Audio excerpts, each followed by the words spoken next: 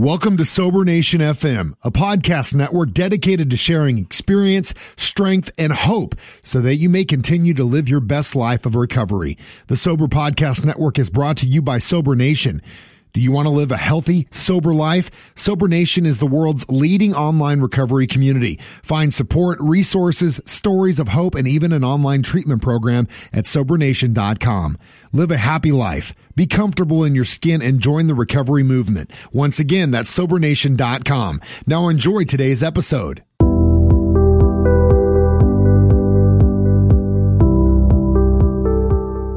Welcome to the Cover 2 Resources podcast series, a podcast series about addiction and addiction education.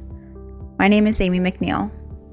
I lost my brother Samuel to a heroin overdose on October 23rd, 2015. He was 28. As a family, we thought we were prepared to help Sam fight addiction, but we were painfully mistaken. My family founded Cover 2 Resources in memory of Sam. Our mission is to arm others with the knowledge needed to best support a loved one struggling with opioid addiction. The Cover 2 Resources podcast is an ongoing series in which we interview experts in the fight against opioid addiction. It is made possible through donations and sponsorships from concerned individuals or organizations. If you want to help in the fight against opioid addiction, please consider donating or sponsoring the Cover 2 podcast.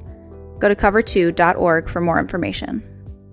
This podcast is available on iTunes, Google Music, Stitcher, and via RSS feed. Simply search for the full name, Cover 2 Resources, on your platform of choice. Thank you for listening.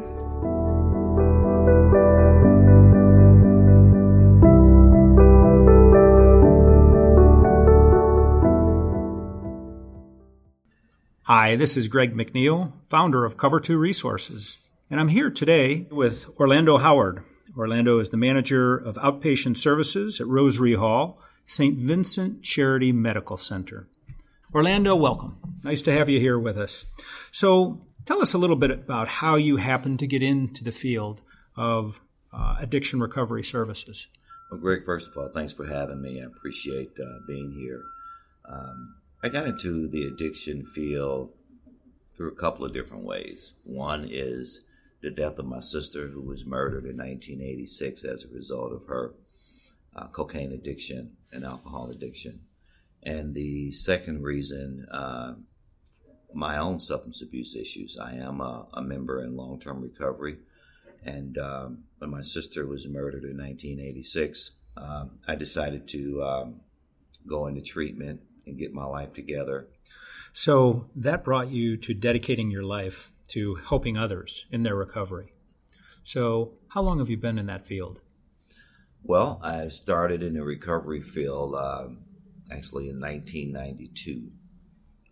Started in 1992 as I worked at a hospital here in Cleveland on Broadway Avenue, and I worked there for 5 years in their detox unit, and I was what they would call a resident assistant today.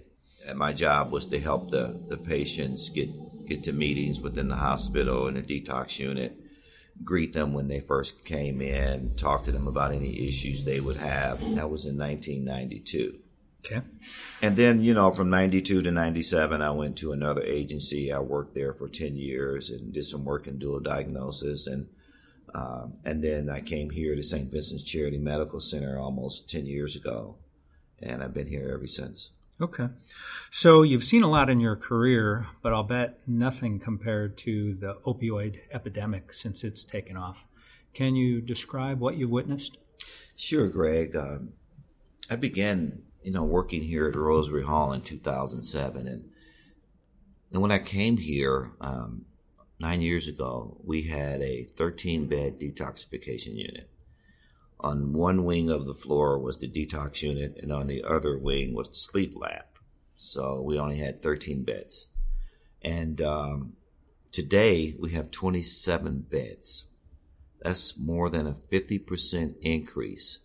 And 90% of the people that we have on our detox unit are addicted to some form of opiates, and mainly heroin.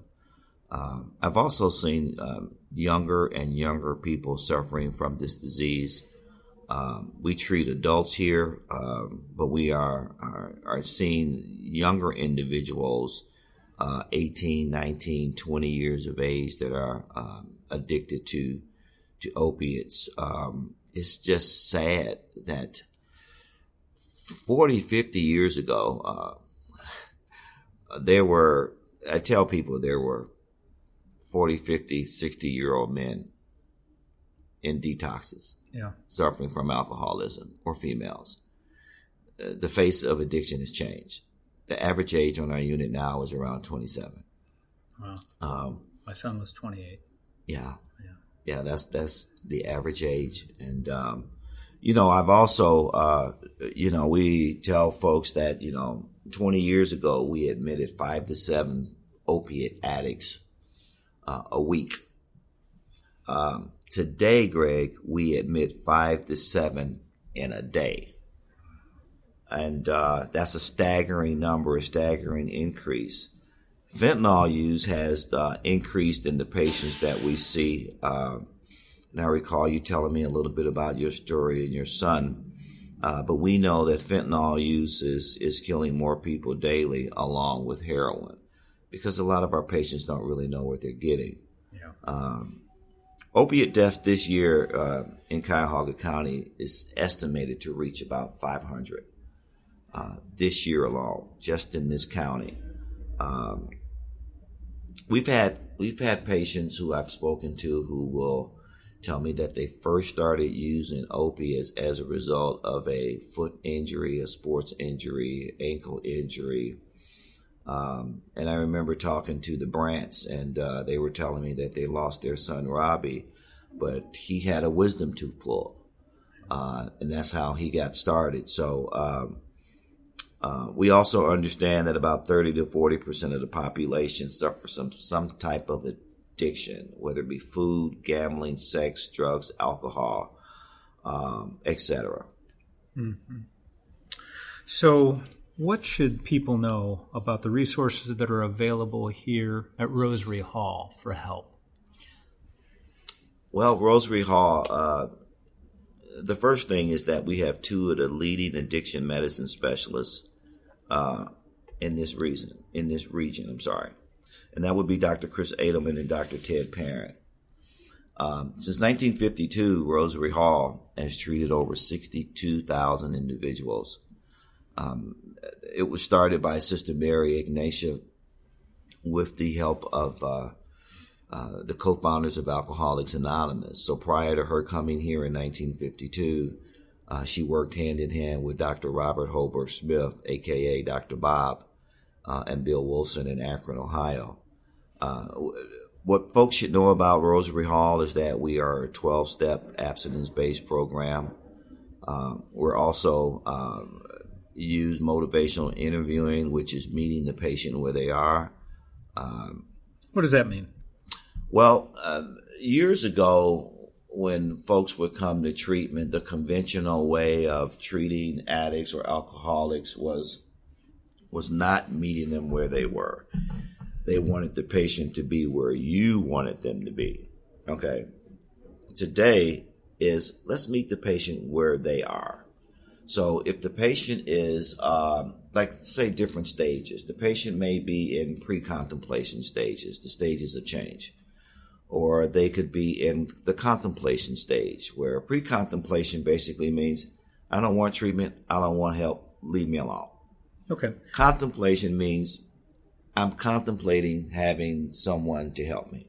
So this is figuratively speaking, where you meet them where they are emotionally in terms of their acceptance of going into treatment. Correct. Okay. Exactly.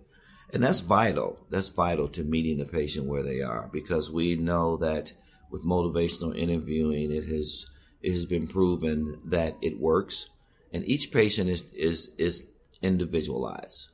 We don't have cookie cutter treatment plans here, and no treatment centers should have cookie cutter treatment plans. Yeah. Because each client is their own individual person.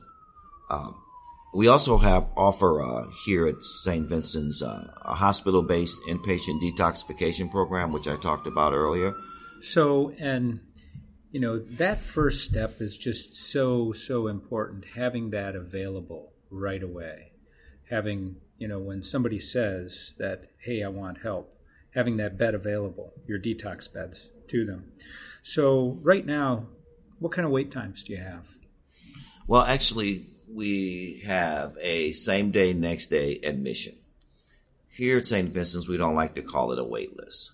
Okay. We like to call it maybe a pending list, but not a wait list. We contract with the Adams Board of Cuyahoga County, and you're very familiar with Mr. Chief Dennehan there, and to provide opiate detoxification for indigent opiate addicts that live in Cuyahoga County. And for those individuals, it is same day or next day admission. And the reason why, Greg, is because when a potential patient gets off the elevator and they say, I want help, they want help now, not put on a waiting list and told to come back in 4 or 5 days. Because in 4 or 5 days, their situation is going to be different. They may have ran into some finances. They may have ran into some friends. The consequences of their use are not as severe 4 or 5 days later. But once they say, I need help, we believe that that patient should be put in a bed the same day or next day as quickly as possible. So out in our community, there is a perception that there is nowhere where they can get help now. So this is really refreshing. So does this pertain to just our county, just Cuyahoga County? Or what about those that would want help that would be maybe in adjoining counties? How would that work? Well, when it comes to detox, Medicaid, there's different types of Medicaid. When it comes to detox, some out-of-county Medicaids we accept. When it comes to people who live out of county, let's say, for instance, in Summit or Lorain or Geauga County, and they have no insurance, they would have to go to the Adams Board in that county to receive detoxification services if they're indigent. If they live in Cuyahoga County, they can come here to Rosary Hall, and if they meet the qualifications, then we can admit them into detox same day, next day. See, that's fantastic. So how would they do that? Would they just come here, show up? Is there a number to call for them? Actually, there's a few ways. There is a number, 216-363-2580, extension 4. They can also log on to our website. We have a Rosary Hall link for resources and information, or they could just walk in. If they choose to walk in, our hours of operation are 8:15 in the morning, and we're here till normally 7 o'clock in the evening, 6 or 7 o'clock. But the best way, Greg, is for them to reach us is by the 216-363 number, 2580. Okay, outstanding. I also wanted to just touch bases on this piece, is that we accept most major insurances. Some insurance companies pay for inpatient detoxification for opiates, and some insurances don't. Some insurances will actually pay for an ambulatory detox or an outpatient detox. But we being a hospital, we don't just treat the indigent, we also treat people who have some type of medical coverage. But once again, if they don't have medical coverage and they live in this county, they can get treatment at no cost to them. Okay, outstanding. So let me put you on the spot for a second. If you had unlimited resources, what would you do to solve this problem, the opioid, this exploding epidemic that we have? That's a great question. Unlimited resources. If you could wave your magic wand, the first thing I would do, I would invest in education and prevention. And starting with our children. as young as 7th grade. I've met 7th and 8th graders at different high schools who know what a Skittles party is. Some parents don't even know what a Skittles party is. I've met 7th. Explain what that is. A Skittles party for 7th and 8th graders and maybe 9th and 10th graders, teenagers, are where you visit your friends' houses and you ask to use the restroom and you go in the bathroom and you search through the medicine cabinet. If there's a mom or grandma or grandpa there that has a serious medical condition, let's say cancer of some sort, they're going to have some pretty powerful, potent medications. And they're going to just, collect medications from wherever they can get them. They bring them to the party and they put them in a bowl. And they all look like Skittles because they're all different colors. They mix them up, they turn their back, they reach in, they grab one, and they take it, having no knowledge of what the pill is. That's a Skittles party. 7th and 8th graders can tell us what monkey juice is. It is Visine. Yes, Visine eye drops that they inject opiate, heroin into the Visine, and then they use the Visine and drop the opiates through the Visine in their eyes. So it gets into the bloodstream through the blood vessels in the eyes. That's called monkey juice. But I would start, with our 7th graders. Second, I would invest in educating our doctors. The United States Surgeon General, Admiral Dr. Vivek Murthy, was here a couple of months ago on President Obama's Turn the Tide tour. Yep, I saw him. And he was here, and he met with a couple of our, he wanted to meet with a patient who was in recovery and a patient that was on the detox unit in actual withdrawal. And he talked about educating more doctors about prescribing medicine and how some docs will overprescribe meds. If I go in for a torn meniscus in my knee, I don't need 60 days worth of Percocets. But there's some physicians that are not knowledgeable enough about addiction and people being predispositioned to addiction, that they're prescribing more meds than they necessarily would. The third thing, Greg, I would do is I would have a holistic treatment facility. And it would work in phases. I believe that treatment we know that people that stay in treatment longer tend to do better. So I would have a treatment facility that worked in phases, and that would include maybe a 5 to 10 day detox, possibly followed by a 30 to 60 day residential inpatient treatment program. Following that, by a 6-month halfway house or living.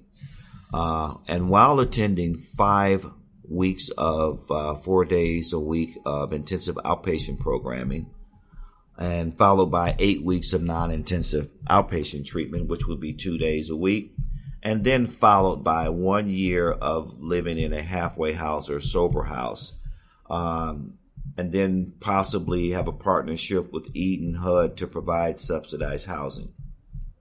Now, that's a mouthful. Yeah. Okay, that's a mouthful. I couldn't even keep up with you as I was taking notes. That is a mouthful. That is. But that speaks to the power of this addiction. That speaks to the fact that, for the average person, they can get it out of the rest of their system, but not their brain in short order. Their brain is going to take at least 35 months to get it out. Yeah, addiction is a brain disease. It's a disease like any other disease. Cancer, hepatitis, you could have lung disease, diabetes. It's a brain disease. But treatment, what I've seen over the years is that people who stay in treatment tend to do much longer, tend to do much better. Detox is not the answer. You go to detox for 5 to 10 days and you get out of detox, and you don't follow it up with any type of treatment, your chances of staying clean for any length of time is basically nil.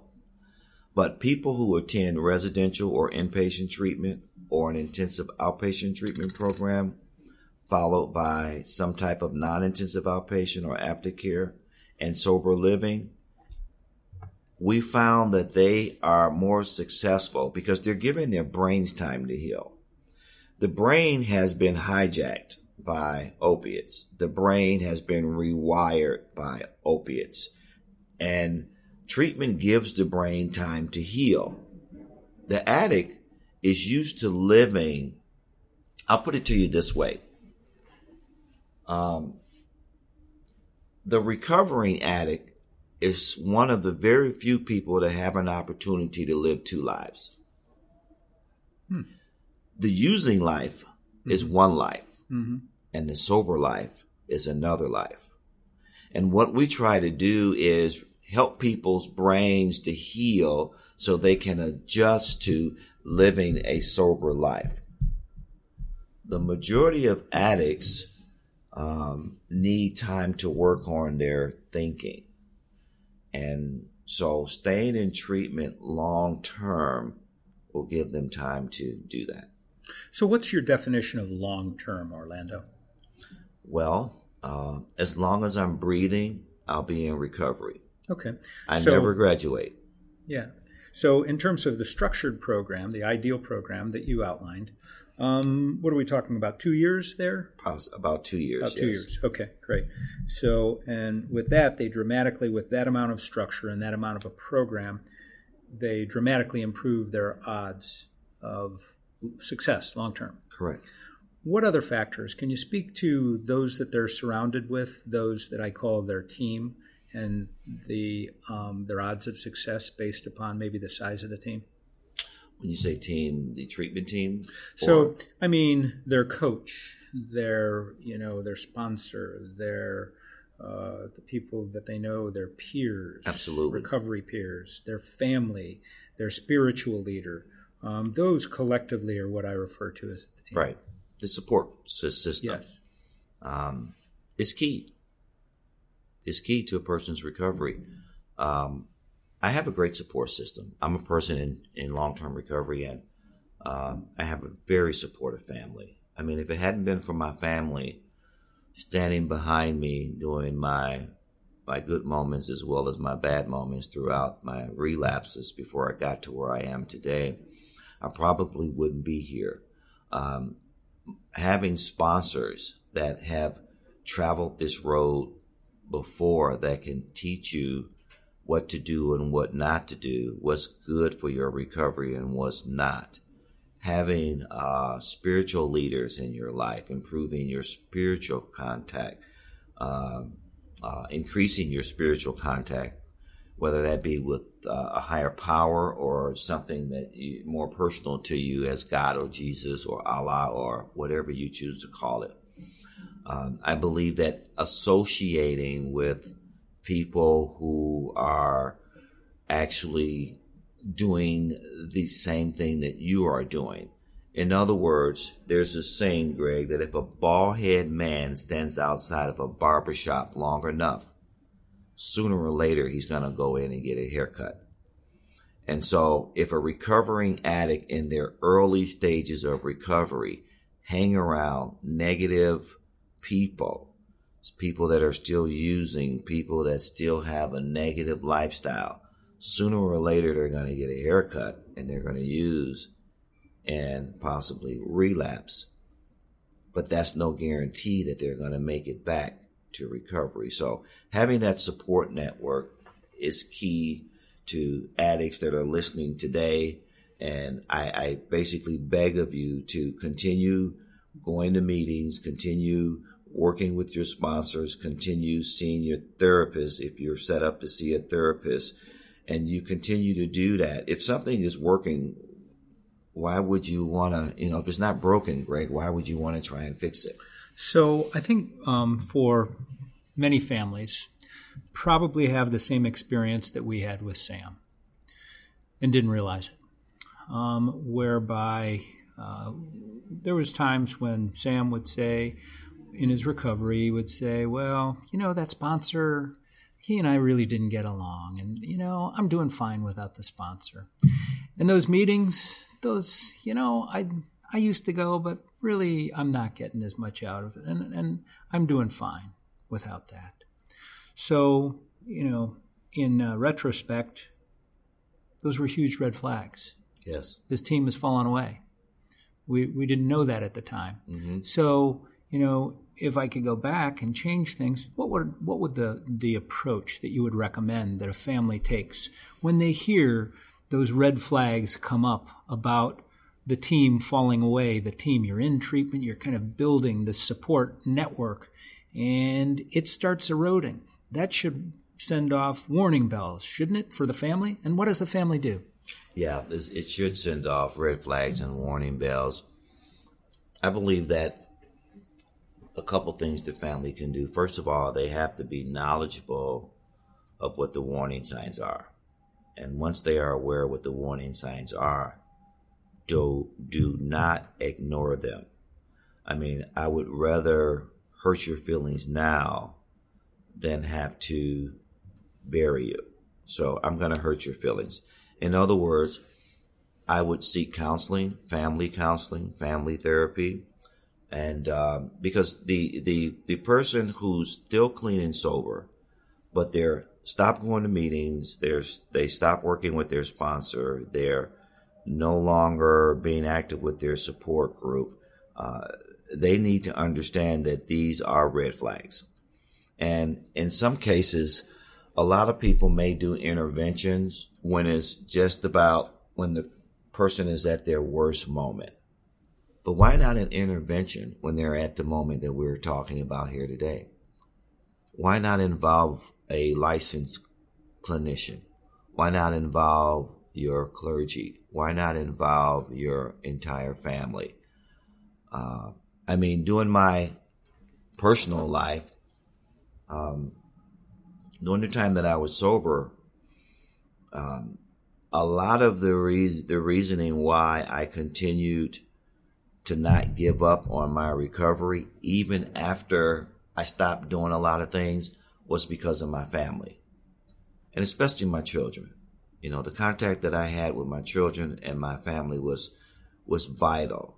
And they were able to give me what we call in the treatment world tough love. So I believe that our listeners should know that an intervention when someone is sober is a good thing.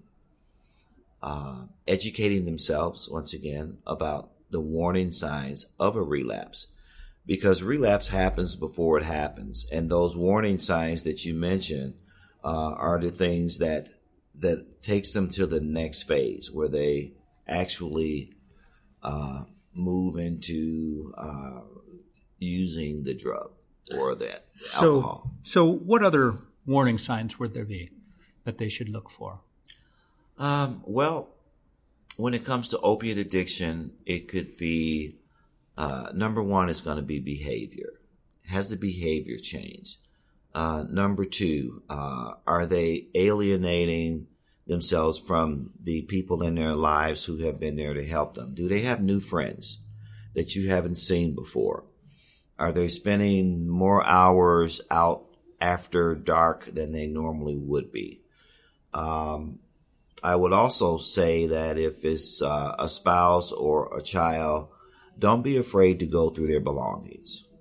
Don't be afraid to check purses, bags, gym bags, workout bags. Be nosy. Be nosy.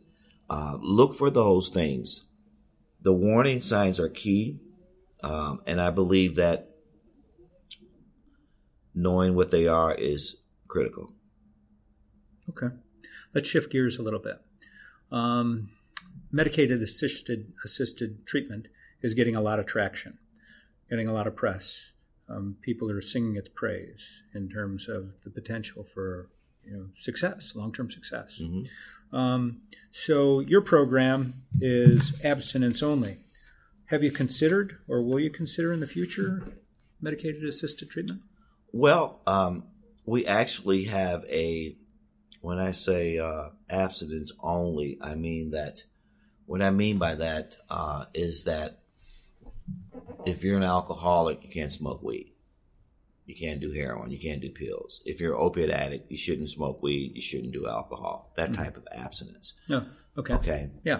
But when it comes to MAT, we do use Suboxone here. We have a grant with the Adams Board of Cuyahoga County that provides us with dollars to put people on Suboxone that meet the criteria and are willing. But I believe that medication-assisted treatment, this is 2016. This isn't 1970. Back in the early days, they had MAT, and a lot of people tend to forget about this. It was called Antabuse for alcoholics. Oh. You would take Antabuse, and if you drank alcohol on top of it, it made you deathly ill. And but the stigma surrounding that back in those days was nowhere near what it is today when it comes to medication-assisted treatment, to Vivitrol, to Suboxone. And in the 12-step community, there are some people or some other 12-step recovery programs and treatment facilities, as a matter of fact, that will say, if you're on Suboxone, you're not sober, and you're not clean. Yeah. I differ to that because I believe that if they had a medication-assisted treatment program like Suboxone or Vivitrol, let's say 20 years ago, a lot of people would still be alive today. What we're trying to do here, Greg, is keep people breathing in any way possible. I mean, there are some ways that I don't advocate for, but there are other ways that I do, and medication-assisted treatment is one of them. I mean, I've seen it work. Vivitrol is the new kid on the block. I've heard stories from people who said that it has changed their lives. So we are an advocate of medication-assisted treatment. Our medical director and associate medical director here are also on board with it, and we're going to continue to fight this battle. And if that means with medication-assisted treatment, then that's what we're going to do. Outstanding. Speaking of programs that work, and I've through our podcast series, I've had a chance to talk to other communities and learn about some of the programs that maybe are unique and they're doing that we'd like to bring to our community and kind of explore the possibilities for it. And I've got a couple of those that we've discovered that I just wanted to bounce off of you. One of them was in Baltimore. In Baltimore, they've made it a commitment to put naloxone in the medicine cabinets of all of the residents. So they want to put it into 620,000 medicine cabinets. Now, the unique thing about that is the statement that makes about how important this is in their community.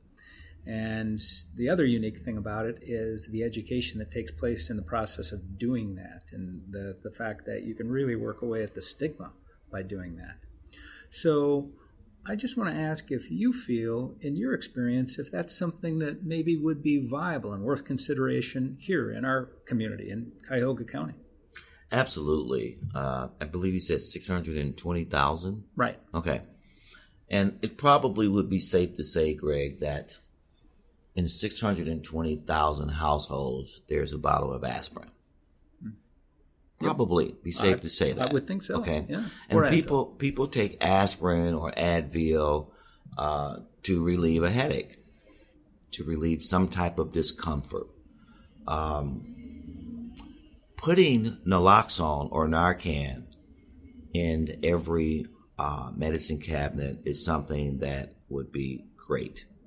I know that Project Dawn, Death Avoided with Naloxone, has already been training and distributing Narcan or naloxone in this county for quite some time. And they've made a dramatic change. I don't know the numbers, but without it, many, many, many more people who are alive today wouldn't be alive without Narcan or naloxone. I know that they also have Project Dawn for walk-in centers. that you can go and get a kit for free. The more people that know about the disease, and I want to emphasize that word, Greg, disease of addiction, the more people that are educated about the disease of addiction, the more we can reduce the stigma. So putting Narcan or naloxone in this county or this state in every medicine cabinet would be a wonderful thing, because it's better to have it and don't need it than need it and don't have it. So in Boston, they have a program in place called SPOT, and that stands for Supportive Place for Observation and Treatment. SPOT offers engagement, support, and medical monitoring, and serves as an entryway to the primary care and treatment on demand for people that are in the process or in the whole process of providing this service. They get people off the street. In their community, they're finding that, if you can imagine this, it's a room of lazy boys. And somebody who is in danger of passing out, this facility is available to them to come in and then be monitored by medical personnel and be offered help. What they found is that it's very effective in getting people off the street. It's very effective in terms of getting people help. And again, it's very effective in terms of making a statement in the community and making a difference.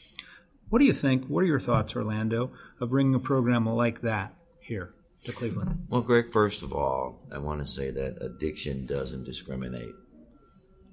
It affects the homeless as well as the employed.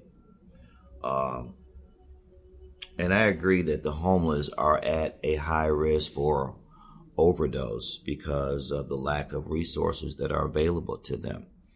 And I believe that SPOT is offering those resources on the spot for those individuals. That makes sense. Also, often, Greg, the homeless won't seek treatment because of many reasons, but one is that they are not aware of any services for the homeless. And I think that's important, that they are aware. I also believe that the public needs to know that the homeless weren't born homeless, and that they had a mother, a father, and possibly some siblings, and they probably were even employed at some point in time in their life. There is a stigma that surrounds the homeless, just like the stigma surrounding the drug addict. But the homeless have a dual stigma, and reducing the harms associated with substance use in a population which lacks stable housing and support like SPOT is an excellent program. I believe that more people need to look into what they're doing in Baltimore, because sometimes I believe the homeless are forgotten. People become homeless for many different reasons. You have people who become homeless because of a loss of income, a loss of a job. They could become homeless because of a mental illness, a mental health condition that causes them to isolate themselves from society. But this isn't something that most of them asked for. They weren't born homeless. And being homeless and being an addict on the street, your lifespan, I believe, has just been shortened because of the addiction and the lack of resources associated with being a homeless opiate addict. So having something like that in Cuyahoga County and in Ohio is something that I would support. I would support getting treatment, detox, resources, housing, medical issues that they have, dental, vision, all of this I would support. So it's important that your listeners here don't lose sight of the fact that the homeless are people too. And think about when the homeless were 7 or 8 years of age and they were outside in the yard making streets out of bricks and pushing their Tonka toy trucks around. And the girls were, combing their dolls' hairs, and the guys were playing with their G.I. Joe with the Kung Fu grip. And the mom and dad were standing in the kitchen window, looking out the window, hugging each other, going, "Look at our babies. Those are our babies. Those are our children." And then imagine, and this is something you probably wouldn't have to imagine because you and your wife have lived this and experienced this. Imagine now that same child 20 years later, and he's 27, and he's got an opiate addiction. In the back of the mind of a parent or a brother or a sister or a sibling, they still see that 7-year-old kid. And that's what we want back, is that 7-year-old kid. That kid didn't ask for the life that they got as an opiate addict.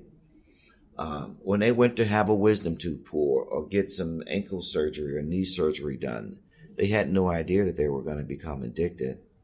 And the fight begins. So it's important to understand the same thing about the homeless. They weren't always homeless. And I believe reaching out to them is key. To help them is key. Yeah. Wow. Well, Orlando, what final thoughts would you like to share about the opioid epidemic in general, and specifically perhaps how our listeners can make a difference in their communities? Well, I do want to, in a final thought, is tell you a couple of things, Greg, and one is a success story. We have a young lady who went through our detoxification program. She's 30 years of age, and let's call her Brittany. And she did 5 days of detox. She had been using for many, many years and just could never stop using. Had been in outpatient treatment before, in residential treatment before, but just could never stop using. And she came to Rosary Hall. And we admitted her into our detoxification unit. And then we told her about Suboxone, about this grant that we had through the Adams Board. She said, "I had never tried Suboxone the right way. I've tried it on the streets when I was using to have the withdrawal symptoms when I didn't have any money to get high. I used Suboxone. But she never really tried it the way it was meant to be prescribed and used." And that's the common way on the street that it's used. Correct. To keep from coming down because you can't until you make it to your next fix. Correct. So what she did was she signed up for our Suboxone grant. 5 days of detox. From detox, she came to our intensive outpatient program. She completed 5 weeks of IOP, coming 4 days a week for 3 hours a day. Then she completed a non-intensive outpatient program, coming 1 day a week for 12 weeks. After completing that, she was still on Suboxone, and she was able to locate employment, and then she had a baby. Oh. And so she had to come off of the Suboxone and go on Subutex, because the Suboxone will harm the fetus. Yeah, sure. So the baby is now, I believe, a year old. Brittany is now 2 years into sobriety. Brittany actually comes up to our detox unit every other Thursday and shares her success story with other patients that are in the unit. And she also is now a chemical dependency counselor assistant. So she has that certification through the state, through the Ohio Chemical Dependencies Professionals Board. And now she volunteers for Rosary Hall 1 day a week. So when we talk about what works and what doesn't work, here's an individual who followed the instructions to the letter. Her motivational level was very, very high, and we were able to get her treatment exactly when she wanted it and not put her on a waiting list. So it's important to understand, in my final thoughts, that from time to time we always talk about or hear about the people who lost their lives, the negative stories, the people who relapsed. We hear a lot about that. But I think we need to highlight some of the success stories. There's nothing I can do to bring back my sister, Carmela. There's nothing you're going to be able to do to bring back Sam. But you and I, and a host of many others, have found a way to carry the message that treatment works, people do recover, and that we want people to know that they don't have to go through what you and I went through and our families went through. They can intervene early on. And Brittany is a prime example of that. We have recovering people who work on the staff here at Rosary Hall. All of our coaches in our detox center, they have to be in recovery to hold that position. So we have walking examples in treatment centers today to let others know that they too can recover. And in my final thought, I would just like to remind the listeners that alcohol and drug addiction is a disease. And educating ourselves about addiction, I believe, is key to our children and their future. Also, reducing the stigma surrounding addiction is also vital to people having the willingness to enter treatment, Greg, and admit their problems to their families and the people that can help with treatment, like you and I in Rosary Halls and other treatment facilities, the Adamsport, wherever there's people reach out for help. Medication-assisted treatment works, but it works much, much better with residential treatment and or intensive outpatient treatment. I don't believe, and our doctors don't believe, in putting somebody on medication-assisted treatment without intensive outpatient or residential treatment alongside of it. And lastly, I would urge our doctors to educate themselves more about opiate addiction and the dangers of over-prescribing. Addiction is treatable, and treatment works.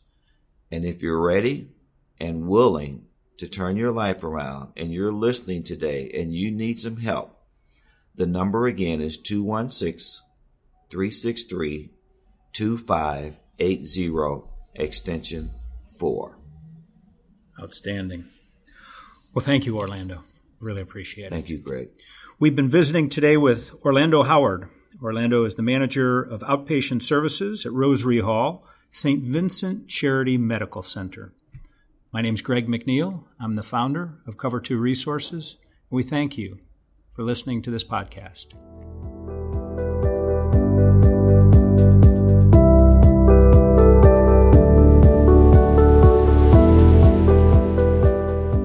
Thank you for tuning in to this episode of the Cover 2 Resources podcast. This episode is a production of Cover 2 Resources and is made possible by listeners like you. With your support, the Cover 2 team can continue to research and broadcast these resources to others in need. If you'd like to donate or to sponsor a future podcast, please visit cover2.org. As always, thank you for listening. Together we can make a difference in the opioid epidemic, one life at a time.